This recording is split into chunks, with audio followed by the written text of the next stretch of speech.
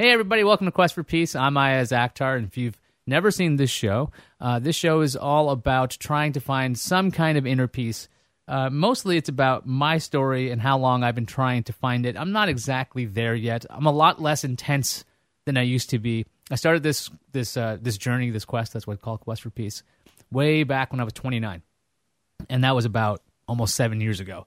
So I've been trying to figure out how to be a calmer human being, not get as easily annoyed, and basically I failed over and over and over again. And so I thought, hey, why don't I share this with some people, because I have succeeded a little bit, and I know this would have been helpful when I was trying to figure this out a long time ago. And on this program, I sometimes am lucky enough to be joined by guests who will share their stories and how they have been calm. Because basically, if I know them and I'm interviewing them on this program, they're usually quite chill because they still know me after many, many years. So today, we've got Mary Jo Foley on, who I've known for several years now. But Mary Jo, if people don't know who you are, which is just impossible, how could you tell them who you are and what you do? Sure. I'm a tech podcaster. That's one of my more recent gigs. I'm a co-host on Windows Weekly with Paul Thurrott. I also have been a tech reporter for more than 30 years now, and my gig currently is on allaboutmicrosoft.com, where I write about all things Microsoft, and that's on ZDNet. Yeah, we're sort of coworkers, not really, we are. Because you are a freelancer still, and I am. I've heard many, many stories, and I have no idea if we can say this stuff on air, so just let me know if you're like, no, we're not talking about this, that you could be staff if you wanted to, but for some reason, you find it better to be a freelancer. Is that something you can discuss about why you find freelancing better than being a staff reporter? Yeah, sure. I have been a staff reporter before. I actually was on staff at CNET before and ZDNet before and a number of other places. But I really like working on my own and at home. And I like having a lot of leeway about what I cover and how I cover it and other things I do in addition to reporting on ZDNet. So I've decided for now, at least, I'm going to just stay as a freelancer. So I heard a crazy story before I started this program. I was talking to Andrew, and he said that you at one point wanted to be a chef. And you just mentioned that you've had many, many years in tech. So one, why would you want to be a chef? And two, why didn't you become a chef? And how did this whole tech thing work out for you? I actually started my career in tech. I have my background as a journalist and not in anything to do with technology. I just went to journalism school, and I happened to get into technology as my beat area by accident. But I've always liked to cook. And when I was in one of my jobs as a tech reporter where I was feeling kind of dead-ended and frustrated, I decided to go to chef school. And so I went nights and weekends through a vegetarian chef training program here in New York City called The Natural Gourmet. And it took me a while. It took me over a year, but I ended up getting my chef degree. And then I was thinking about, should I stay in tech at that point or not? And I started exploring some options I could have had if I had gone into cooking full time. And the money and the hours really discouraged me. So I ended up staying a tech reporter.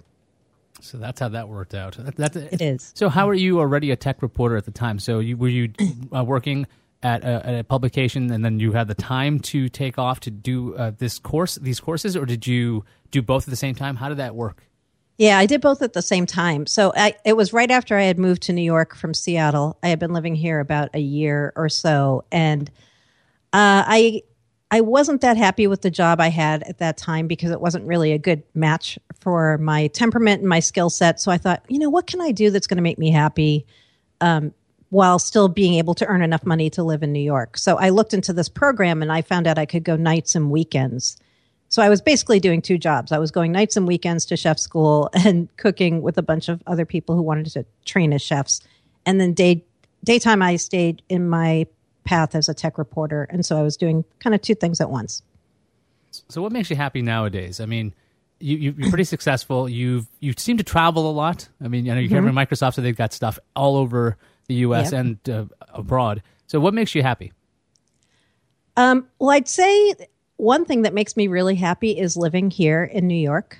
And I, for a long time, even when I was a kid, I grew up in a really small town called Ashland, Massachusetts.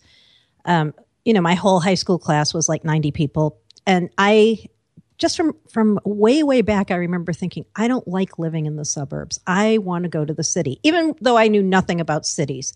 My parents would not even take us into Boston very often. We only lived 30 miles west of Boston, and we went like twice a whole year, maybe at most. But I, for some reason, had in my head, like, I like cities and I want to be in a city. And the first time I came to New York when I was, I think, like in the 8th grade, I said to the leader of our class trip, I'm going to live here someday. And they're like, oh, yeah, that's cute. Nice. And I my whole life, as I moved around the country for different jobs, I kept thinking, but I really want to live in New York. That's where I really want to live. So when I was 39, I was asked by a friend of mine, what are you doing for your 40th birthday? What are you going to do? It's going to be really exciting or something? I'm like, no, nothing exciting. And the person said to me, well, why not? Like, why aren't you doing what you want to do? And I said, I want to live in New York. And then I was like, I do want to live in New York. Why am I not living in New York? So I found a way to move to New York, and I've been here for the past 15 years or so. And New York just makes me happy because I love that you can be anonymous here. I love that you can be yourself and people don't get weirded out if you're not the stereotypical person they're expecting. So I still love living here, and I hope I can live here for a while longer. So that's one thing that makes me very happy. That sounds like something I've done. I've lived in different places. I grew up in Queens. This is the GFQ network. I grew up in Queens, and I've always wanted to live in Manhattan. But I've ended up in Boston, where I went to school I went to Boston University, and then I went to a school in Connecticut called Quinnipiac for law school, and then I went to Vermont Law School, which was really, really sleepy. It was a really sleepy town. And, it was like, okay, am I ever going to get back? Am I ever going to be able to go to Manhattan? Ended up NYU for another year for another tax degree, because why the hell not? Make the folks happy.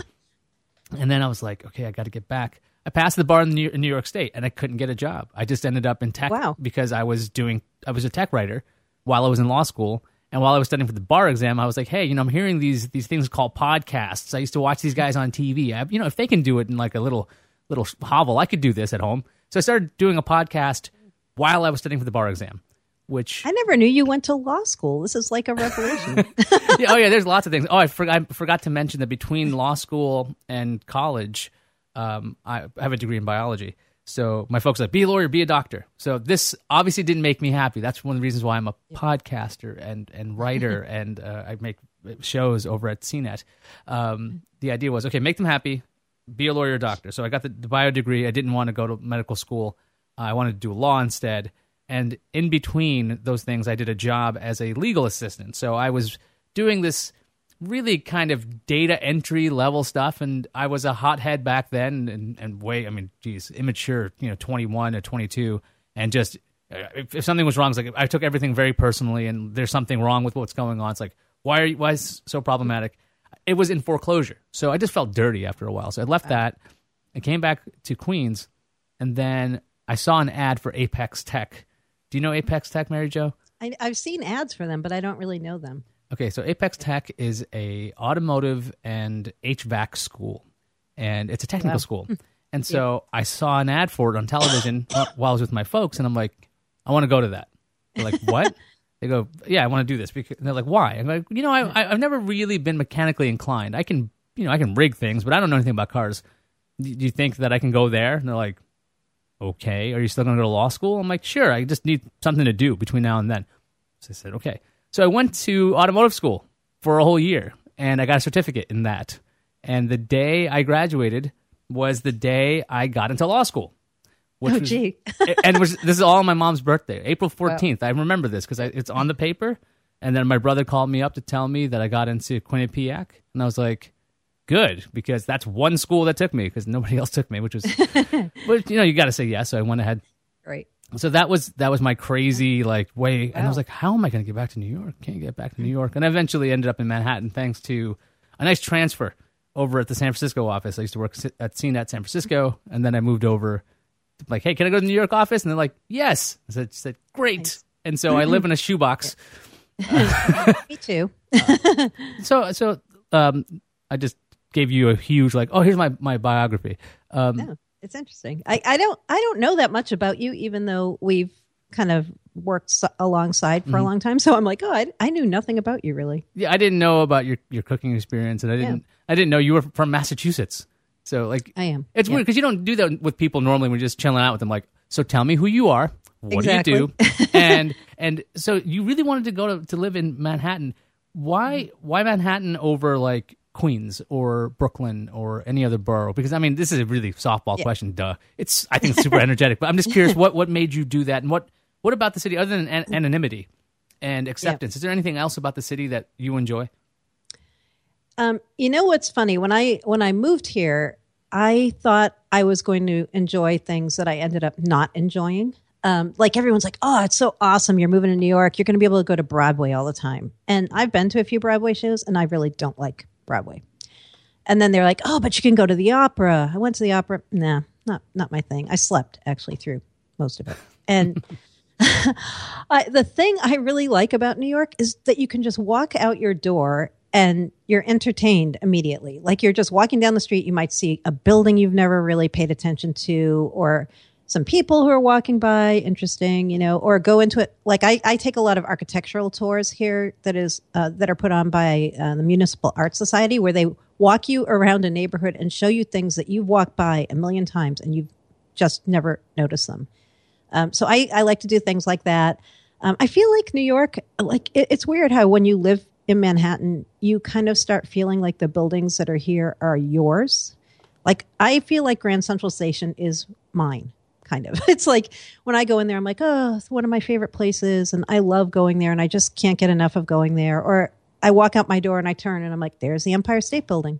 How cool is that? It's like, this is my neighborhood. Instead of like getting into walking around and seeing grass and trees, I get into seeing buildings and people and new things and how much the city changes. I really love all that kind of stuff. So I guess that's why I like cities, and especially this city. I don't really know Queens and Brooklyn as well, although I've been going there more as I've lived here longer.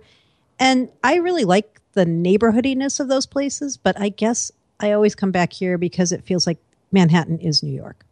Yeah, so my folks, they settled in Queens. They were first-generation American. My grandfather had like a photo studio, a photo shop, an actual shop. They did airbrushing and things in Queens, so that's why they settled in Queens.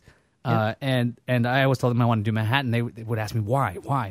And I would say the exact same thing you did, which is just a very strange coincidence. I'd be like, when you'd walk out the door, there's stuff, Ma. There's stuff. You don't have to like walk, 6 to 7 blocks to get to a train to do anything. And it's just, I love the idea of being able to walk around and that actually, I've figured this out at some point. Enough workplaces this happens where I end up having a good friend at work, and whether I want to eat lunch or not, I will go with them for a walk because I'm like an animal. Like I need to walk. So yeah, me too. I walk a lot. If you put me in a town that is not walkable, like every time I hear anybody talk about Los Angeles, I'm just like, I know, me too. Can't walk there. No. I mean, you got to have a car, and it's not about the travel. Like, oh, there's nothing to see there. It's like I need to move, and everything you're saying is very similar to why I wanted to be in a city like Manhattan, and that's a really interesting thing that you thought that a location would bring you happiness, and you've obviously experienced that. Is there any other stuff other than a city? I mean, you've obviously followed your dream as a journalist. How did you even get into journalism, and why did you pick that? And how early were you? Like, 5 years old, and you're like, I'm going to be a journalist, or you're like, I was. Can you believe that? Like that, it's one of those weird things because no one in my family was a journalist. And then when you're a little kid and people say to you, oh, what do you want to be when you grow up? And, so many girls would answer like a nurse or a teacher. And I just suddenly was at 5 saying to people, a journalist. My mother was like, what? Like, where is this even coming from? And so when I was really young, maybe like 8, they bought me a toy plastic typewriter that actually could type. And so that was like the best present I got ever. And immediately I have 3 siblings. I like said to them, look, we're making a newspaper and we're going to start making it now. And I'm the editor and I'm going to type it. And my mother was just like, where is this even coming from? It's so weird, And as I got older, I really loved English and writing, and I just kind of always knew. It's like one of those weird things. I was like, I know I want to be a writer. I don't know where or how or what kind of writing I'm going to do, but I really love it. And it's a little bit ironic because in my college tests before I went to college, I placed better in math than I did in English. And my math teacher was like, wow, you should really go into math or science. And I'm like, no, boring. I want to go into writing. And look what I ended up writing about technology. So in the end, I guess I ended up in my happy, correct place. So do you know why exactly at 5 you said journalist, or was that just like a fun word you just learned? Like how did that? I don't know. You don't know. To this day, I mean, I always liked writing. Even when as soon as I started being able to write, I used to write stories and tell my mom stories, making up stories. And I love to read. I just couldn't get enough of books. And it just was one of those weird things. I'm like, what could I do? I could be a writer. Okay. Yeah, I'm going to say that. Yeah, so I don't know where it came from. I really do not. No one in my family was a writer or a journalist. Nobody was in that field. So I don't know where that came from. Yeah, that stuff never entered my mind. Like, oh yeah, you can do technology. Like, oh, you can actually write stuff for a living. I'm like, that's a job? I didn't know it was a job. Yeah. There's so many things that if I knew, if there was a show like Mythbusters when I was a kid, I'd be like, oh, I'm going to do physics. That's going to be my degree because I totally love that. And I found that out in college, my 3rd year. I'm getting my bio degree, and here we go. I take physics. I'm like, this stuff's amazing. I love this. You can build stuff. You can engineer stuff. I should be in the enengineering school. And I'm like, I'm not going to stay here for another 3 years. That's not going to happen. I'm going to graduate on time and get the heck out of here. The class of 2001. So many years ago, I went to college. Not that many years ago. Now it's 14 years ago. I was thinking about some like what I thought was recent news, and then I looked it up, and it was 15 years ago. So, yeah. So it's funny though. The part of journalism that I ended up liking the most wasn't writing. As I've kind of gone through my career, I realized the part I love the most is the researching part. Actually, I love like finding little tidbits of information, or people give you a tip and you turn it into a story. That's the part I like the most, is the research part, more than sitting there and kind of trying to figure out how to say it in words. So even now, I would say even after doing this for 30 years, my job still makes me really happy. But the part of my job that I love is the researching and turning tips and connecting the dots, that kind of part of it. Not so much the sitting there and crafting the prose. That's not really the part I love. What do you do when you're stressed? I mean, when I'm stressed, I've taken to walking a lot more. I will try to meditate if I can, although I should be meditating whether I'm not stressed or not, because that seems to be a big hook for me. And I actually was meditating this week, and I told people in previous episodes I'd slacked, and I'm like, I'm trying to get back on the wagon on that, because for me, it's actually very beneficial to go, where am I? Because all the stuff that's already happened has happened. The stuff that's going to happen hasn't happened. So I need to stop worrying about it. So what do you do when you're stressed? Well, I also have, I would say studied is the word, studied meditation and meditated quite a bit, especially when I lived in Seattle. I joined a meditation group, and I even went on a couple of silent retreats that lasted 2 weeks, where you couldn't talk for 2 weeks, which was actually really beneficial. At first I was like, I can't do that. That's going to be impossible. Like, you have to unplug and not talk to anybody and meditate, get up at 4 a.m., meditate all day. And I was like, I'm not going to be able to do that. But I think that taught me a lot about how, when I'm stressed or frustrated or angry, to just be able to stop and look at what's actually happening and try to get out of a loop of negativity. So I think that is something that's been really helpful to me. Even though I haven't been meditating since I moved to New York, I feel like those kind of skills are something you don't really forget, and you can call on them and bring them to the fore whenever you need them. So that's one thing I do. And I also kind of do something which is the antithesis of that. I use times when I'm frustrated and angry as a motivator too. And I have to say, I'm not a really huge believer in the zodiac stuff, but I am a Scorpio, and they say Scorpios are very vengeful and very, I wouldn't say angry, but they don't like to be wronged. So if I feel like I'm being wronged, I take that energy, and instead of just lashing out at people, I'm like, okay, I'm going to get back at them. I'm going to use this as my motivation. And I use that in my job when people try to thwart me from doing things. I'm like, okay, on the surface, I'll be very calm, happy. And I'll be like, yep, you're going to pay, buddy. And you're going to know when I make you pay. So I turn that negative into a positive by using it as a motivator, I'd say. Yeah, that's actually been beneficial for me too my whole life. When people say you can't do something, I'm like, well, I'll show you. Just watch. when I went to Vermont Law School, and I wanted to go into tax law because that's what I actually enjoyed. Shock and surprise. I liked tax. My advisor was like, "Where do you want to go?" So I said, "What's the top school?" He goes, "NYU." I go, "That's where I want to go." So he goes, like people don't go from Vermont Law School. It's a third-tier law school to New York University School of Law for taxation because that's one very unusual because it's an environmental school. So environmental and taxation doesn't really go together, at least in that jump.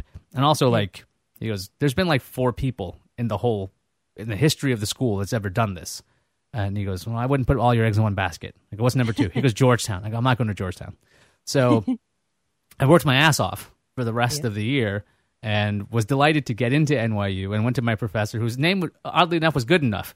So Oliver Goodenough, he's a lovely guy. He's a brilliant guy, a great professor. Maybe he said it to motivate me. He knew that would work because it freaking worked. I got right in, and that was really a huge jump for me because it's just very different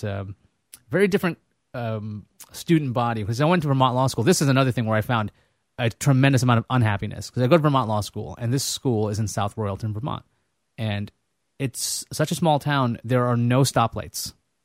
I kid you not. There are these overpasses that are just wide enough for one car, and the only way that you can get cars to go back and forth is by sheer courtesy. And there's a lot of courtesy in Vermont, so it wasn't like a big deal. But I was like, what is this? Why is this happening? Why are people waving to me randomly? Oh, it's like, they're just... I don't like this. I'm like, why? Yeah, why are they looking at the mountains? What does this mean? I don't understand. But I finally got it. It took me 8 months. I was staring out my window. I had like every day I'd stare out my window to go, okay, there are mountains there. I don't get it. Why do people like this? Like, why do they they have paintings of this? They travel to them. Why do they do this? 8 months, day in, day out, I stared at this window, and it finally hit me, and I was like, oh, it's peaceful. I get it. Nothing's happening. It's like calm. And this sounds ridiculous. I'm sure people have like looked at a mountain and was like, yeah, it's calming. It's like, duh. Did not get it because I was so wound tight back then. Yeah. Would you want to? So you live in Seattle. So how different is that compared to New York or anywhere else you've been? Pretty different. I moved there for work. I originally had moved from Massachusetts to Washington, D.C., from Washington, D.C. to San Francisco for a year. And then my boss at the time said, look, you're covering Microsoft. You should move to Seattle. I had never been to Seattle, but I'm like, okay, sure. Why not?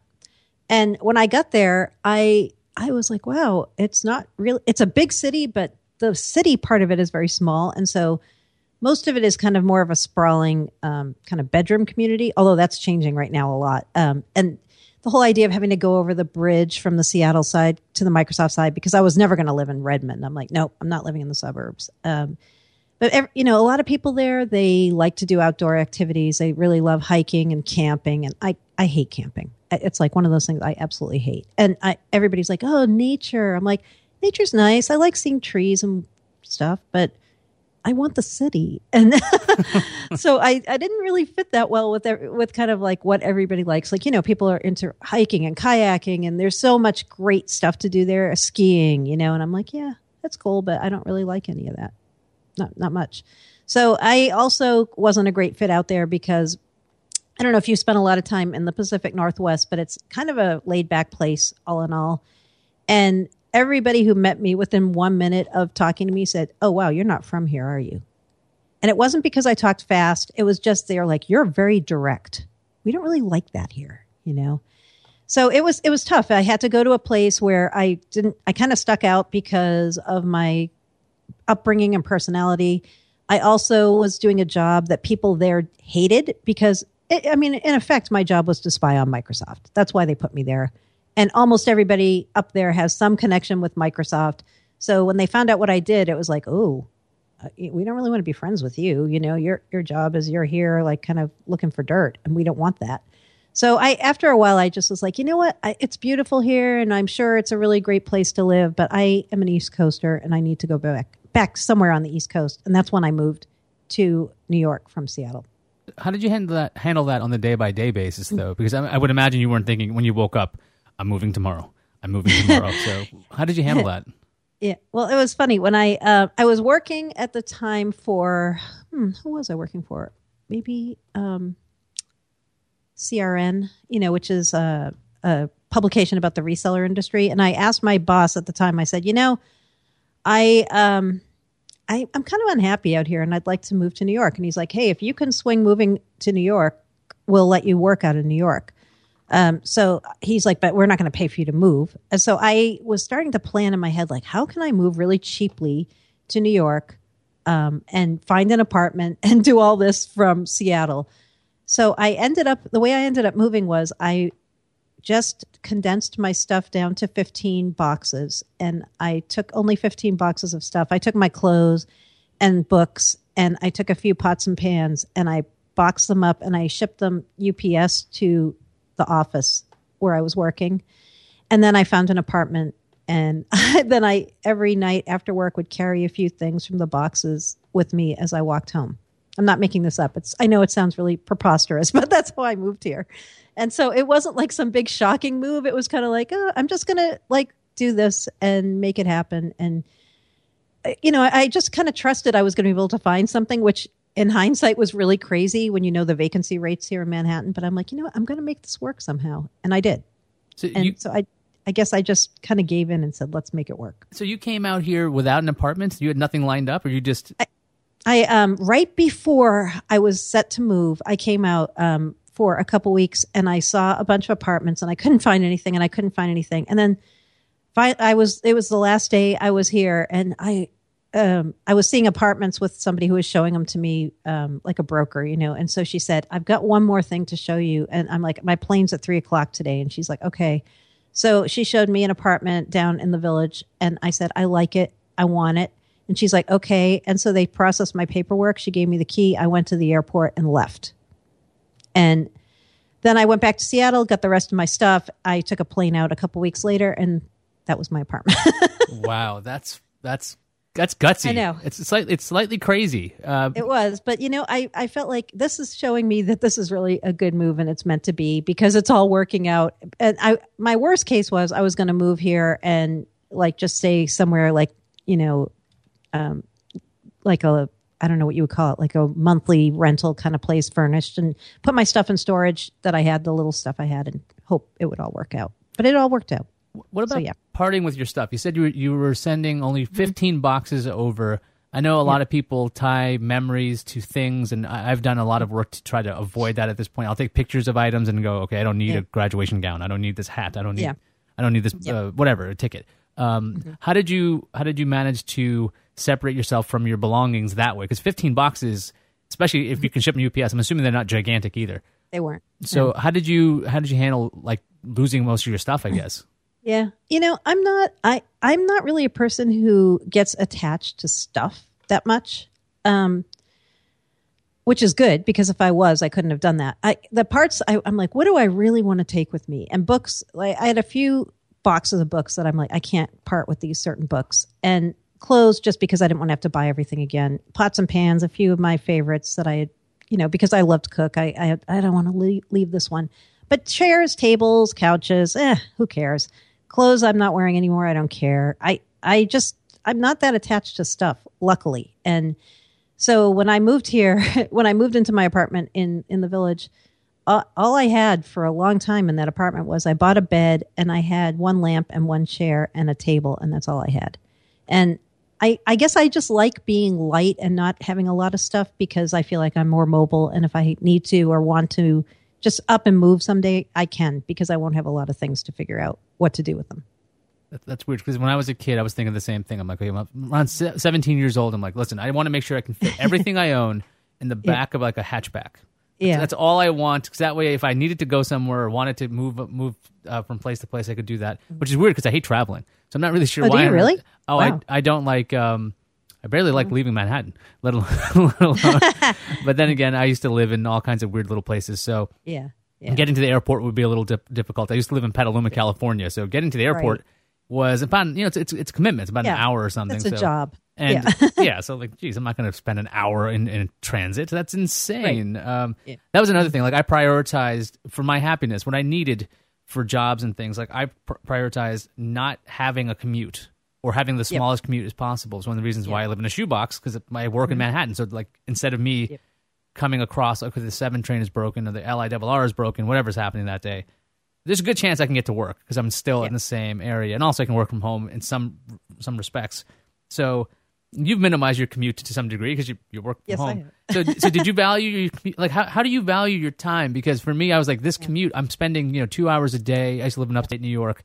I'm like, I could be learning something, doing something, sleeping, playing with my kid. I could be doing so many other things. So I started really pushing towards that kind of Manhattan dream. What do you think about commutes? Yeah, same. I'm not a person who liked driving even when I used to have a car. And I just felt like it was such a waste of time. I'm like, you can't really do much. You can listen to audiobook or whatever, but I'm like, I don't like driving. I feel like it's a waste of time. Even commuting on bus or subway, it takes a lot out of you. So I'm like, if I could live close enough to walk to work, that's my goal. And even when I first moved here, I could walk to work in 25 minutes. Now I can walk to work in like 20 seconds or less. So it's like the ultimate short commute. The challenge now, though, is like when you live and work in your same spot, how do you keep yourself from going nuts? And how do you make it so you still have a life when your desk where you work is right next to your kitchen table? So it's challenging, but doable. And I think the trade-off for the commute situation makes it worthwhile for me to have to figure out how to not go stir crazy. That's like such a smaller problem to me than commuting. So how do you keep a divide between that? Because when I was looking for places and Liz was with me, I'm like, hey, we could live right near work. And she's like, I don't want to live anywhere near where I work. Because she used to work and live she lived in Petaluma with me. So was something she's like, it's always the same people. And she basically, and for her position, where she used to work, as in real estate. So she was constantly running into residents who she'd put into apartments. And they were all like, hi, Liz. And she's like, I don't want to talk to you. But she'd be, all happy because she's very good at that. So, like, how do you balance that since you're right where you work and live is the same place? Yeah. Well, it helps in New York that it's such a big place that when I do go out for lunch or to meet somebody, I don't usually even see the people who live in my building. So it's not like I'm having that kind of an overlap. For me, it's more of a challenge of making sure I get out every day, because some days I could literally just stay in here and not go outside at all.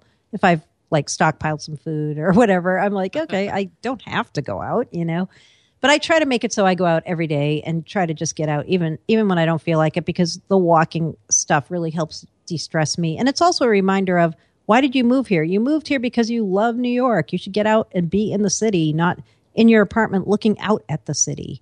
So I feel like I'm really good at, when it's time to work, sit at my desk and work. I don't feel like I get up and water plants. I do take breaks during the day if it's not too busy, and I'll do something like make a really nice lunch for myself.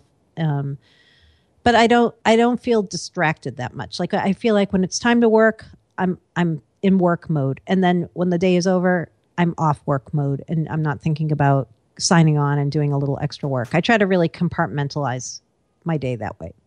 How are you capable of doing that? Because when I was running a blog somewhere else, what would happen is I would be thinking about work 24 hours a day, 7 days a week. I'd always be thinking about how to increase numbers. I'd be worried about what my writers were doing. I'd be thinking about how we should be doing things better, how to streamline, and just doing that constantly. So I'd be sitting at a dinner, and then I'd be like, whipping out my phone to write down an idea I had. How do you keep that stuff separate? Because that, to me, I've never been able to really turn off.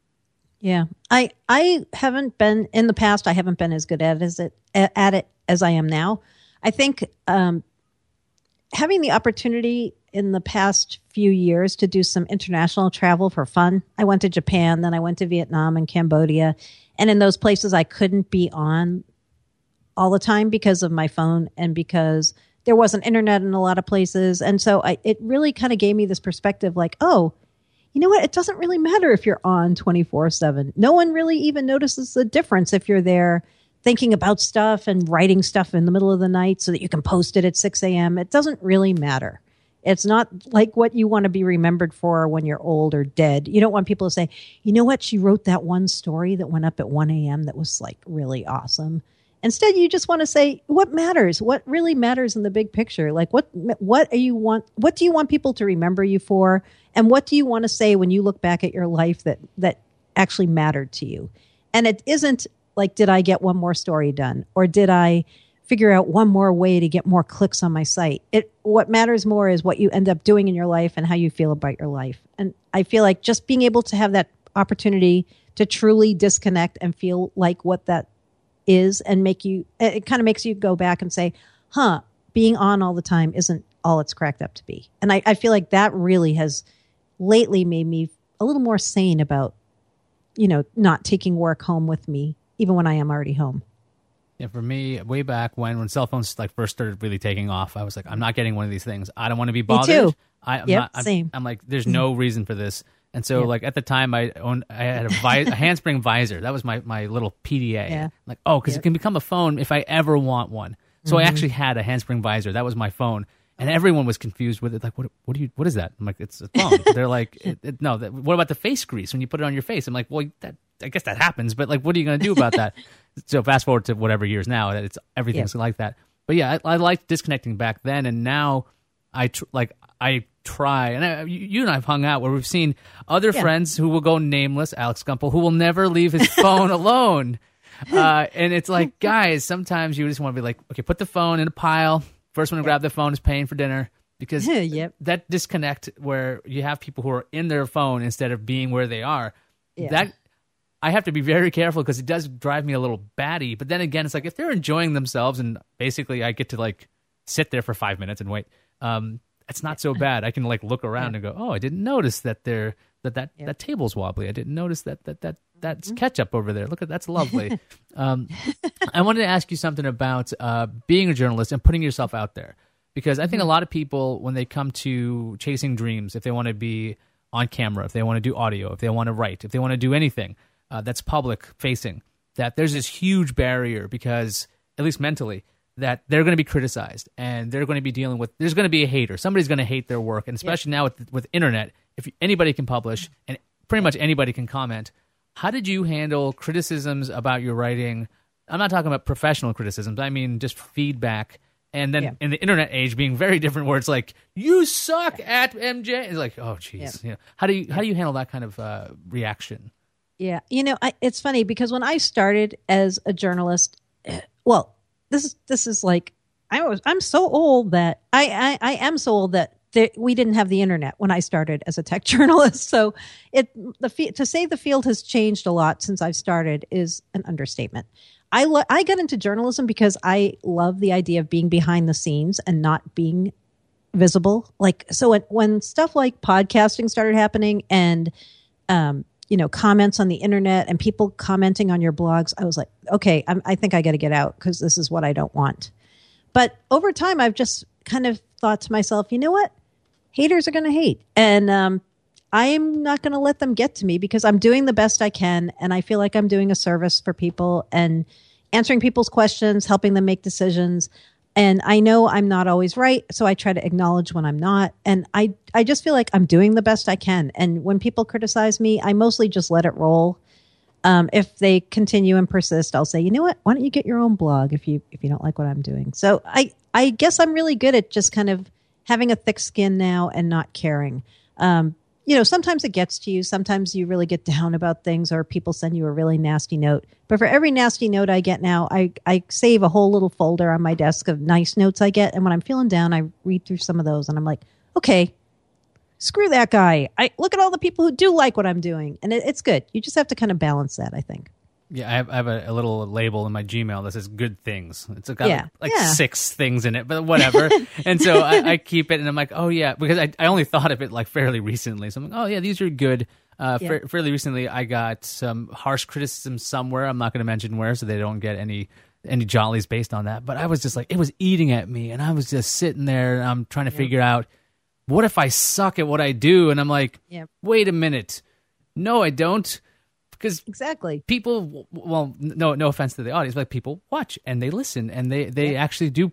You're right. There's a lot of compliments out there, and I think it's very easy to ignore compliments and it is. inflate these criticisms. And I don't mean like a criticism that's constructive. I mean, if somebody says, "Iyaz, your audio sucks," it's like, "Oh, okay, I can fix that." Iyaz, you're not British. This was another criticism I got years ago, and I was like, "Okay, you're right." I'm like, "You're right. I'm sorry. I don't. That's not constructive. I don't. Do you want me to move? You want me to renounce citizenship? I don't know what they wanted me to do, but yeah. So like, that's the kind of thing where I think what you just said there. If anybody's thinking about going into this kind of field and they're scared, don't be afraid to keep a log of the good things, because I had logs of like when I was unemployed for 8 months at one point, and I had a huge running list of places I'd applied to, mostly because I didn't want to apply to a job more than once to make me look bad. But like it would be like, okay, and status rejected. I'm like, I'm changing the name of this to the rejection list, because it was just depressing. I mean, 8 months going unemployed was pretty rough. But yeah, so definitely if you're going to go out there, you're going to go out in this field or any field where you're public facing, you got to learn to build a thick skin. It's really the biggest thing I think for advice is don't necessarily say anything back. It's just like grade school, you know. Agree. You basically, if somebody's bullying you, giving in to them, they know they're getting to you, and it's going to bother. Oh, they can bother you again and again with the same kind of methodology. It's really, really odd. Let's talk about something much easier, real quick before we go. Beer. Now, I enjoy beer a lot, but it's a depressant, so it can be a madhouse if I drink too much, and I try to avoid that as much as possible at this age of mine now, because I'm a little smarter than I used to be. And so your enjoyment of beer, where did that come from, and do you ever have any issues with the depressant effects of it? Because for me, sometimes I'm like, oh, wait a minute, I've hit drink number 4.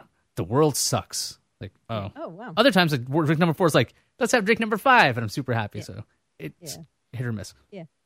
So when I moved to the apartment where I live now in Midtown, I was looking for a place that I could just like call my local, you know, somewhere you could go when you want to have an occasional drink. And I found Rattle and Hum, which I talk about a lot on my podcasts and various places. And I didn't know anything about craft beer. And so when I started going in there, I was totally clueless, and the staff was really awesome, and they were helping me learn and understand it. And the more I started understanding it, I was like, wow, this is a whole world I knew nothing about. And because I'm a foodie, it just kind of made sense to also become more savvy about craft beer and pairings of beer and food and all that. So that's how I ended up getting really into craft beer. And then I started brewing beer myself. I do very small batches here in my really small apartment. And that's been really fun, experimenting. It's like cooking, pretty much.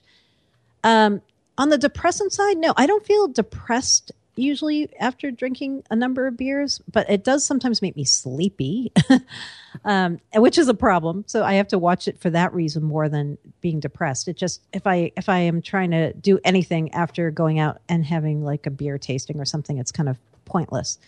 So I don't have the depression part of that so much. I don't think the part I really love about the craft beer community and the craft beer phenomena is the community part of it. So because people who are into beer, they kind of take it lightly.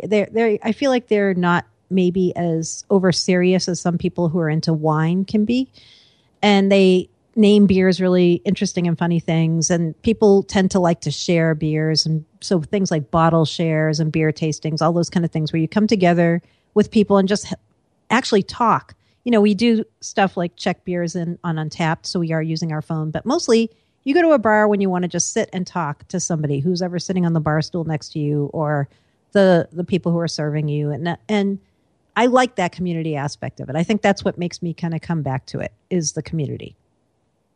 That's an interesting way to put it when it comes to that. I mean, you're lucky you don't have to deal with the depressant effects. Yes, that just might be me an excess at times, or my therapy sessions failing at times. I don't blame my therapist. I blame myself there.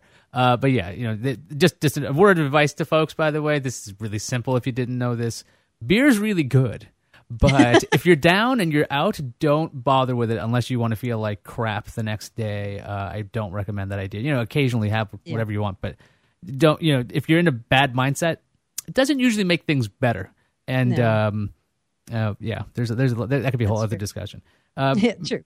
Mary Jo, before we leave, is there any parting words you want to give to the audience before I ask you where they can find you online? Any parting words? No, I think the only thing that I've come to realize that I don't know if this would help other people too is there's something really positive and peaceful for me in routine. I have a job where I don't have much of a routine because every day I start my day. I don't know what's going to happen news-wise. I don't know what I'm going to end up doing. Like, am I going to have to run out and cover something? Or, sometimes you have a little heads up on that, but not always. So for me, I can't say enough how much the little routines of life kind of stabilize me. Like every morning I get up, I make a pot of tea. Like no matter what else is going on, how crazy the world is, I sit there and I drink some tea to start my day. And I feel like people don't have enough routines like that in their life, or they don't appreciate the routines. So that's something I have felt over time, that if you can, even in the craziest days you have, just have something that you're going to do every day or every other day, and really enjoy it for what it is. It really goes a long way. It sounds simple, but it's like one of those grounding things for me. I mean, that sounds simple, but yeah, routines, I think when stuff gets crazy, once you can get back to that little routine, however small it is, it does definitely help you come back to go, oh yes, I can actually keep it together to do the next thing. So now we'll do the promo part, which is still weird. So Mary Jo Foley, if people want to find you online, how could they possibly do that? They can find me by going to my blog, allaboutmicrosoft.com, or they can find me on Twitter at Mary Jo Foley, where I am tweeting day and night. Not except I do take some breaks to unplug. And then every Wednesday I do Windows Weekly with Paul, and we tape from 11 a.m. Pacific to 2 p.m. Is that right? No, 11 to 1. 11 to 1. I'm like, I still can't do the math on the time change. So we have a live chat going on at the same time, so you can come and talk to us there, and during the show on Twitter as well.